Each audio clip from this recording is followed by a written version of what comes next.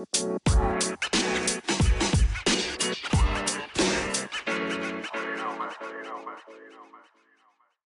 up? What up? What's going on?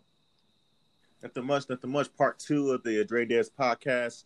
At least the second episode we're doing today, due to us missing yesterday, and we want to stick to our word, doing a 30 for 30 challenge. Full disclosure to the listeners out there, I am currently rewatching the 2018 Michigan versus Notre Dame football game. That was Sugar Shay's debut. Why? Why, you may ask? Well, it was the first game that popped up in my search when I was looking for Michigan football.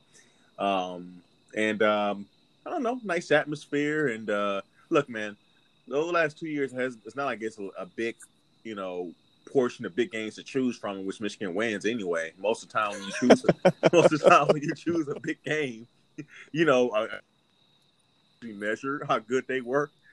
They lose them. So it's not like it's a lot of joyful games I can pick. Yeah, I was actually at a wedding that day. But the interesting part is, and tell me how you felt, towards the end after that game. But my thought was, even though you guys lost the game, like, you had a lot to build off of, Sure. after that game. And Sure. I think Michigan actually had a good season that year. I think it was just the next loss you had was at the end of the season, right? Wasn't it Ohio State? Yeah, that was the 60 burger. That was that year. That was the year that Michigan got to number 3 in the country, and I was saying, I want all the smoke. I want all the That's smoke. That's right. And full disclosure to our listeners. So Michigan, as you recap the 2018 season, they lose the opener to Notre Dame. And then you go on a run of what, 10 straight games? 8 or 9 straight games. So they end up going, I think, getting to 10-1. Mm-hmm. So they don't lose the game. And so lo and behold, they're number 3 in the country. I think Ohio State's like 6. People are talking about, is that the horseshoe? Oh, this may be the first year that I think Michigan was a favorite, playing in a horseshoe in years. A reminder that Dez is a Bama fan, so I'm on the phone with him. I'm joyful. I'm like, dude, I'm all the smoke. I can't believe this is happening. You were talking big stuff to me. You, bro, we want Bama. We want Bama. I don't even care anymore. We want Bama. I want all the smoke. I want all the smoke. And what did I tell you when you were super excited and going off the rails? What did I tell you? Take 1 week at a time, man. You gotta, stick to the mission. You gotta focus on what's right in front of you. You can't get, and of course I'm saying this as if my mindset of the season and the players has anything to do with Alabama's success. It has nothing to do with it, but that's just that's the mantra. It's just, look, man, today's Tuesday. You just gotta focus on Tuesday practice. That's it. Mm-hmm. Get better on Tuesday. That's all. Don't worry about Saturday. It'll get here when it gets here, but you gotta be better today. That's all you gotta worry about. And I was actually excited for you though, nonetheless. I was like, man, dude, Ohio State's looking shaky. That was that week. So that was the game that they should have lost to Maryland, where Maryland ran for like 300 yards. Yes. And basically was a wide open 2-point conversion from winning the game. The quarterback just short hopped it. It was wild. Yep. I remember watching that, but I'm like, man, if Ohio State plays anything like they played in that game, I'm like, you guys are definitely going to beat them. Yeah. And things turned out a little different. Yeah, a little different is an understatement. Like about 65 to I think 38 different, something like that. Those 38 points are like fluff points. That was like gimme points. It was a 40-point blowout. It was terrible, but. It's just interesting, man, looking back on it, and of course, for listeners, we're going to talk about NBA most of this episode, but no, I had to rewatch because as I'm watching this game, this is before Gaddis. Mm-hmm. They start the game out, and because Shay's he was known as a one-read spread offense type QB, so they start out in the spread, and Shay actually looks pretty good. And at a certain point, he goes back. They run all these plays under center, and it's like it just makes you think. Like Shea played for Michigan for 2 years, and like I just feel like they set him up for failure. You know, like just making things complicated as opposed to simple. And I don't know. I don't want to go to a breakdown of a season 2 years old, but it is interesting when you go back. I mean, it's different for you as a Bama fan. A lot of times when you rewatch years, you know the end was like the championship and you won it. But for me, I'm trying to figure out, you know, where have we gone wrong?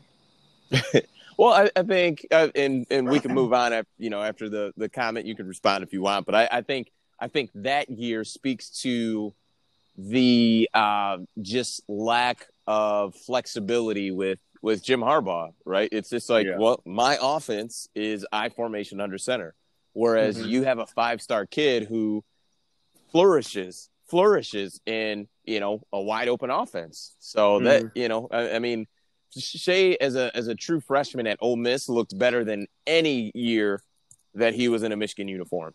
Yeah. So. Let me ask you something. And this is the last question. I believe this Notre Dame team is a team that played Clemson in a playoff and lost, right? Yes. So that's the team that, played Clemson in the playoff game. I think they got beat by 27, and then that Clemson team beat Alabama by like 28. I think they just throttled us. Gotcha. I love it. So that was that year. Hey man, you got to take it on the chin if you're gonna be a champ. Yeah, if you're gonna, you know, that unfortunately happens sometimes, but you know, you got to give credit where it's due. We got throttled that game. That was rough. So overall, you could say, I mean, if these were, I'm pretty sure there was only 2, but then they collapsed in their bowl game. But I digress. The point is that there was a pretty good Michigan team. If you think about it, their 2 losses in the regular season were to a Notre Dame team that made the playoff and an Ohio State team that was, you know, really, really, really close. They ended up number 5. Yeah. So yeah.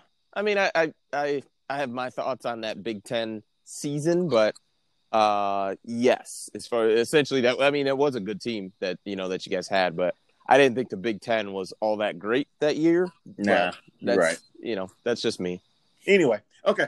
So NBA, right now, Boston is currently playing the Heat. I'm not sure what the score is, but last time I checked, it was a really tight game. Yeah, it's 94-90, Boston with 6:32 left in the fourth quarter. Okay. So we'll talk about the Heat and Celtics series, and then we can go into Nuggets and Clippers. And Heat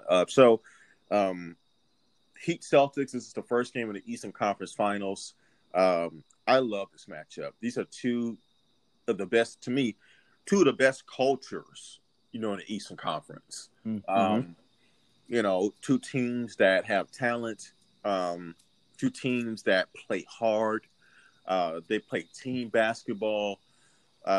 It's not a lot of hero ball with the way they play. It's all about who has the hot hand. So if you want to see good basketball, I think this is a really good series to look at. It's obvious about first game. It's obviously close, and I think every game is going to be like that. This is going to be a hard fought, I think, a 6 or 7 game series. And so, you know, it's going to be interesting to see. I haven't watched most of game 1 because I've decided to torture myself and watch some Michigan football. But it's going to be interesting to see, like, who does Jimmy Butler guard? Does he spend most of his time on Tatum? Is it mostly on Jaylen Brown? I would assume Tatum because Tatum's probably the best ISO scorer that Celtics have. I think the Heat may have a mismatch or an advantage down low with Bam. I don't think it's any Celtics big man as good as Bam. So maybe that's where they can exploit and win. But no, I'm really interested. I plan to watch, you know, most of this series, and I think it's going to be very competitive. And I'm gonna stay with the underdog team that's been beating everybody. I'm going with the Heat. I know the Celtics are the more talented team, but it's something about the way this Heat team is playing, man. I probably will be wrong, but I'm going with the upset. Yep. Do you know what's funny is when you really look at, like you were saying, these are 2, you could argue the best 2 teams in the East, but when you look at it just from, you know, coaching to your go-to star to your co-star, you know, and you kind of go down the list, these teams are pretty evenly matched. I mean, you look, you know, that like I was while you were just talking of you know your prediction, I was thinking like, man, but Brad Stevens is a really good coach. But then on the other side, I was like, but so is Eric Spoelstra. You know, you kind of do that back and forth to where you say, man, Jason Tatum, you know, that dude's a star. But then you look on the other side, you say, yeah, Jimmy Butler is too. I think the difference in this series is going to be how Tyler Hero plays. I think if he's on this dude is I think he's a star now. Granted, he's rookie, young, but I think he's a star. But nonetheless, I think if he can be extremely efficient and really aggressive too, I think the Heat can beat the Celtics in 6 or 7 games. But I'm gonna go with it. And even though Heat was my sleeper team early on, I'm gonna go with the Celtics in 7. I think Tatum and Kemba Walker as that 1 and 2 option, I think is just that's a really tough matchup. And those are 2 all-stars, know, so I think it's tough. Bro, did you, and I thought I texted you when this happened, but I don't know if I did or not. Did you see it was game 3 of Toronto and Boston? And Boston really, if it wasn't for this miracle shot by Ojinobi and a blown assignment by the Celtics, they wouldn't have gone on 3-0. That play Kemba made to put the Celtics up, it was like, 0.8 seconds left. He like dribbled around the whole defense and threw like a behind the back pass to Tice to get the lead. Do you know this play I'm talking about? No, I do not. Nope. Oh, it was incredible. But I digress. No, I get what you're saying. I think the Celtics have the higher ceiling in terms of they may be evenly matched, but I think if all the guys currently on each roster bring their A game, I think the Celtics have probably the edge. It's because there's no point guard on the Heat that can play with Kemba Walker. You know what I'm saying? Yeah. Person to person. So if Kemba has it going, especially Kemba and Jason Tatum are money in the clutch too. Yeah. You know what I'm saying? Like, and so I can definitely see where you're getting at. You know, they got an edge and from that standpoint, but no, I will say though, Kemba on the defensive end, I don't want to go as far to say liability, but he's a defender. So that, for the Heat, you really need to attack Kemba. He's a bit undersized. He's still, like I said, a great player, but I think if you're gonna to try to kind of wear him out a little bit, I think you got to give him that Steph Curry treatment from, what was that, 2 years ago when the Rockets just were ISO on Steph, like literally every single, play down. I think you got to try to wear Kemba out that way. Yeah, no, for sure. I mean, I think, he definitely is a mismatch offensively that you need to exploit if you're the Heat, who are a little bit bigger. And that was one thing. I think that was one question that I think Kenny Smith asked Jason Tatum when they beat the Raptors, is that, unlike the Raptors who had Fred VanVleet, Kyle Lowry, Norman Powell, those guys play hard and they're dogs, but they're smaller compared to the Celtics, who are a lot bigger. And one question he asked was like, well, the Heat are a lot bigger with their backcourt. How's it going to affect you guys' matchups? And I think Kemba is somebody that they can exploit, absolutely.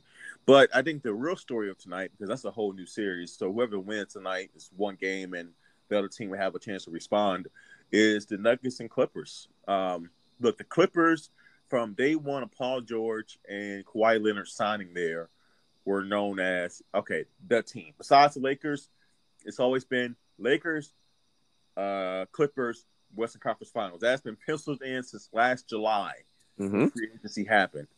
And we're almost there. The Lakers did their job. But the Clippers, all playoffs, have been up and down. That's the story of them. One game, they look like they're clicking on all cylinders, and they're untouchable. The best team in the league. The some nights, they're beatable. So, I mean, what do you think about that? I mean, they're more than beatable. I mean, there's nights where they just look uninterested in playing basketball, and they're all pro basketball players. It's the tough part with the Heat I'm sorry, not the Heat, but the Clippers. And if they don't, even if they win tonight and move on and lose to the Lakers in the Western Conference Finals, I think their Achilles heel is going to be and he's a great coach and I love him, but it's Doc Rivers not putting any type of real motion offense or ball movement offense in their in their system. Like they don't do any ball movement, like nothing. It's literally we're taking turns. Like, okay, Dre, we come down court. Hey, this is your possession. Go ahead, your shot. Next possession, it's my turn. Now I take I go one-on-one. It's just so much ISO ball, which with a guy like Kawhi, he's I don't want to say super effective because he's shot well. He hasn't shot overly well. I think he's had like maybe 2 games where he shot over 50%. So it's not as if he's, Kevin Durant efficient, but, he's still shot efficient. But for a guy like Paul George, if Paul George isn't on, in which he's only been on like 1 or 2 games the entire playoffs, like that you're going to struggle. You're going to struggle as a team. Like, because those are your option 1 and option 2. So it just, I before the playoffs started, I'm like, yeah, no, I think I thought it would be for sure the Lakers and Clippers. And I thought that the Clippers would kind of get their stuff together. And it doesn't seem that is happening. And the Lakers are. The last 2 games of that Rocket series, watching the Lakers defensive rotation I was in awe watching it. I mean, it just see, and even guys that typically don't play a ton of defense, like LeBron, like I was watching him on, help side defense and just rotation when guys were collapsing and just him, getting to that next pass. And it was incredible to watch. And that for the Lakers has been their Achilles heel, has been their defense. It hasn't really hurt them too much, but when you're looking at, weaknesses, that's definitely been one, and they've gotten that together. So the concerning part, so the Clippers number 1 need to focus on tonight. But if they do advance, I think the biggest thing is going to be the matchup of who guards Kawhi when the Clippers have the ball, because that'll be extremely important. And I don't think it can be LeBron for long stretches, and not for anything outside of just like I think he can do it. I think he's up to the challenge. I think he'll try to guard him as much as he can, but I just don't think he can do that and be effective high level the entire game. And I think the Lakers will need him to do that. Yeah. And I will say this, the Clippers and the Lakers need to also realize that you need to take advantage of these window years while you have them, because not only are your star players either in their primes or towards the end of their primes, but you got teams like the Nuggets who are very young and they are on the ascension. And if you don't get them this year, you're going to have a harder. It's only going to get harder for you, right? Mm-hmm. Because they're going to continue to get better. They have one kid who I was right about, Michael Porter Jr., who seems to be tapping into his potential. Now we'll see how far he can go, how much he can improve.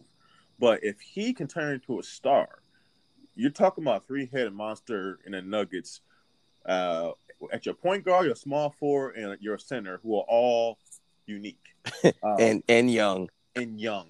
That can be very, very dangerous for years to come. So the Clippers better be careful, make sure they knock them out.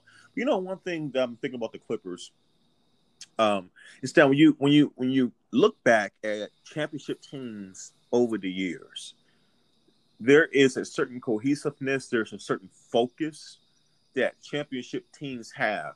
And you can see the consistency throughout the playoffs, right? Normally teams that win championships don't have a consistency in the playoffs. Now, this is a weird year. Their rhythm for all teams have been disrupted. But at this point, this far in the playoffs, I can't give the Clippers that excuse, because that same disruption of rhythm, all the other teams have had to deal with as well. And the Lakers have just as many new pieces as the Clippers do. And, the Lakers overhauled the entire roster this past summer. Mm-hmm. And, they have found a way to start to gel. And I think a lot of that has to do with LeBron. And the difference between having a vocal leader like LeBron compared to probably a quieter guy like Kawhi, who leads more by example. But I do think there are times like this where you do need that kind of figurehead of your team to kind of steer the boat, right? And I just don't see the Clippers as a championship team. I'm starting to get to that point because of how inconsistent they are. You cannot be like that this far into the playoffs. It's going to bite you. And if it doesn't bite them tonight, which it damn well could, it will bite them in the next series. It will bite them. And I'm almost convinced that the Clippers will not win a championship this year because I don't think that is a switch that you can just turn on one game or not. It has to be a build-up, right? It has to be building blocks and steps taken along the way to get to that point. And I haven't even seen the foundations of that building. You know what I'm saying? It's wishy-washy. And I think the Lakers are already starting to build that for themselves.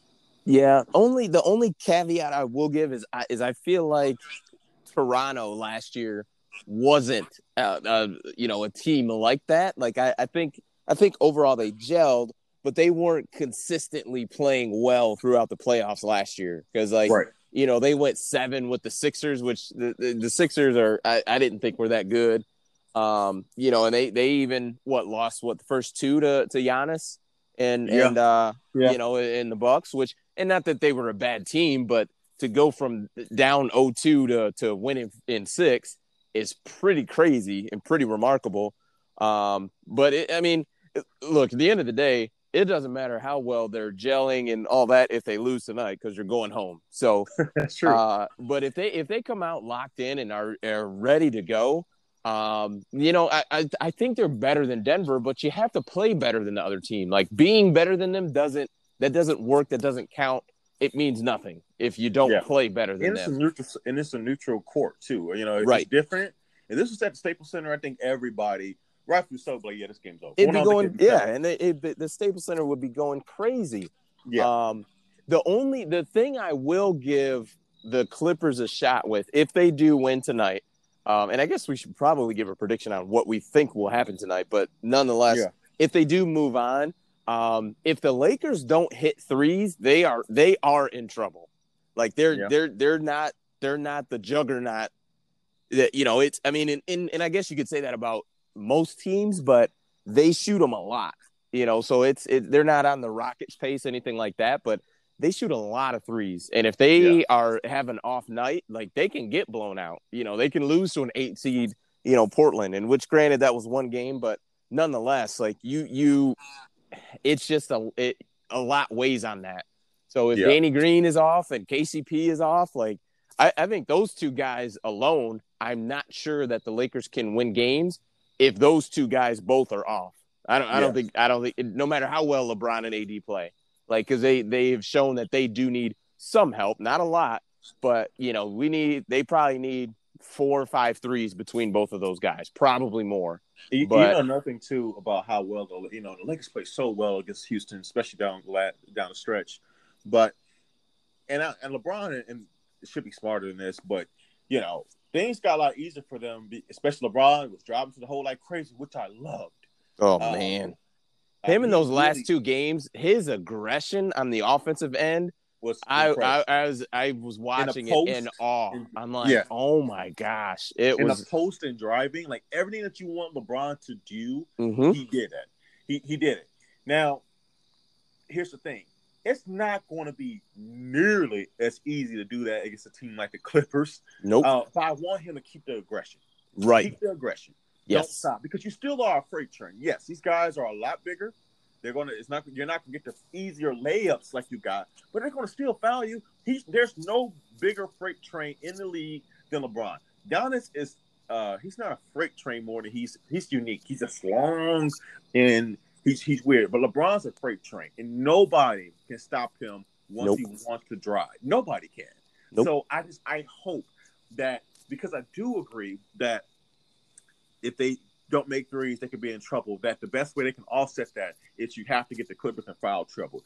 Make them foul you. And if LeBron plays that aggressive inside as well as AD, they don't have a choice. They're either going to have to foul him or just give him layups. Like there's no in between. Like if he has that aggression, if LeBron is aggressive, if he's game 4, game 5 aggressive that he was against the Rockets, I think the Lakers are beating the Clippers in probably 6 games.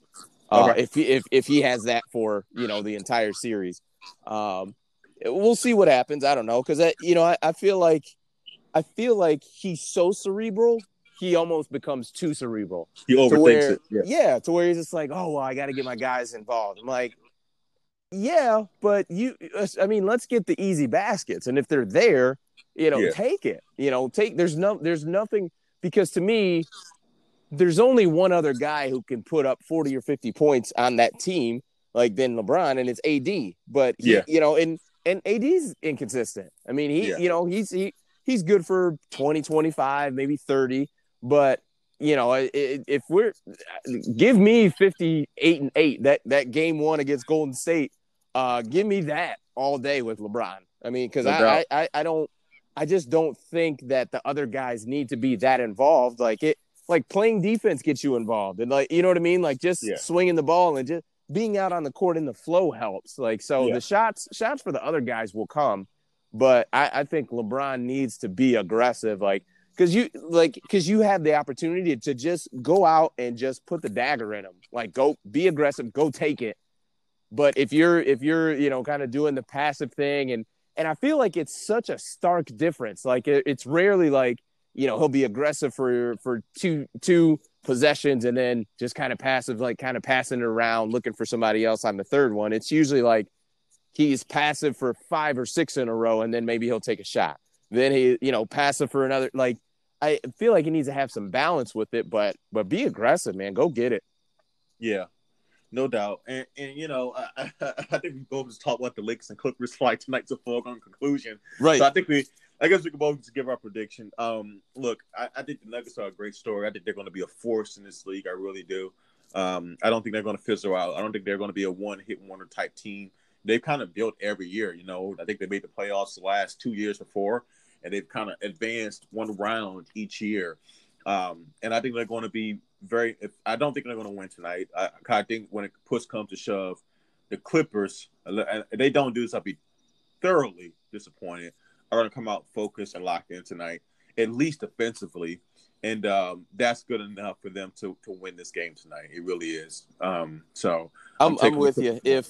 If the Clippers don't come out focused, aggressive, and win this game, like, I'm going to be pissed, because I want to see LeBron and Kawhi go at it. And I think too, like, I obviously you're a big LeBron fan. I'm indifferent, I guess, with LeBron.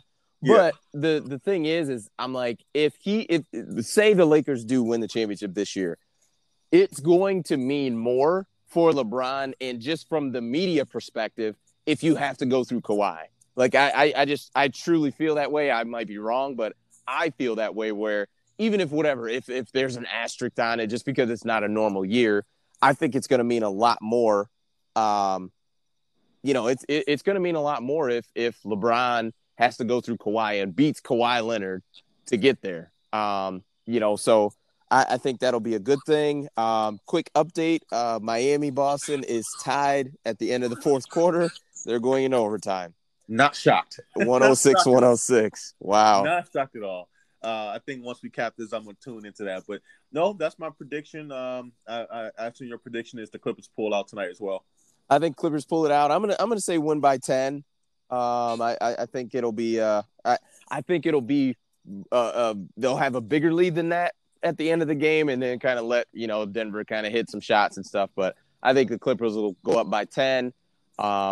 And I'll even go deeper. I think I'm predicting Kawhi having about 35 points tonight. I think he'll be aggressive. I think he'll get it done.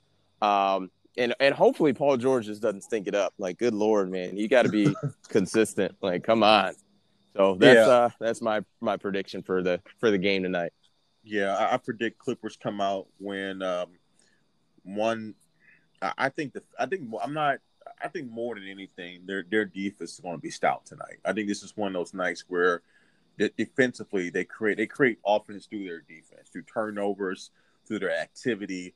And I think Denver's going to struggle to deal with the defensive versatility and the switching that the Clippers are going to do to them. And they're going to struggle. I think Jamal Murray is going to see an intensity and an attention to detail that he's not quite used to. And even if the Joker has a good game, I'm not sure everybody else who has to deal with those wings that the Clippers have are going to be ready. So I'm predicting Clippers, let's say 110, Nuggets 95. Like I think it's going to be a win that's handled pretty easily. That's my prediction. But that's another episode of Dre and Dez. We'll have some more content for you guys tomorrow. Let's tune into these games. All right, man.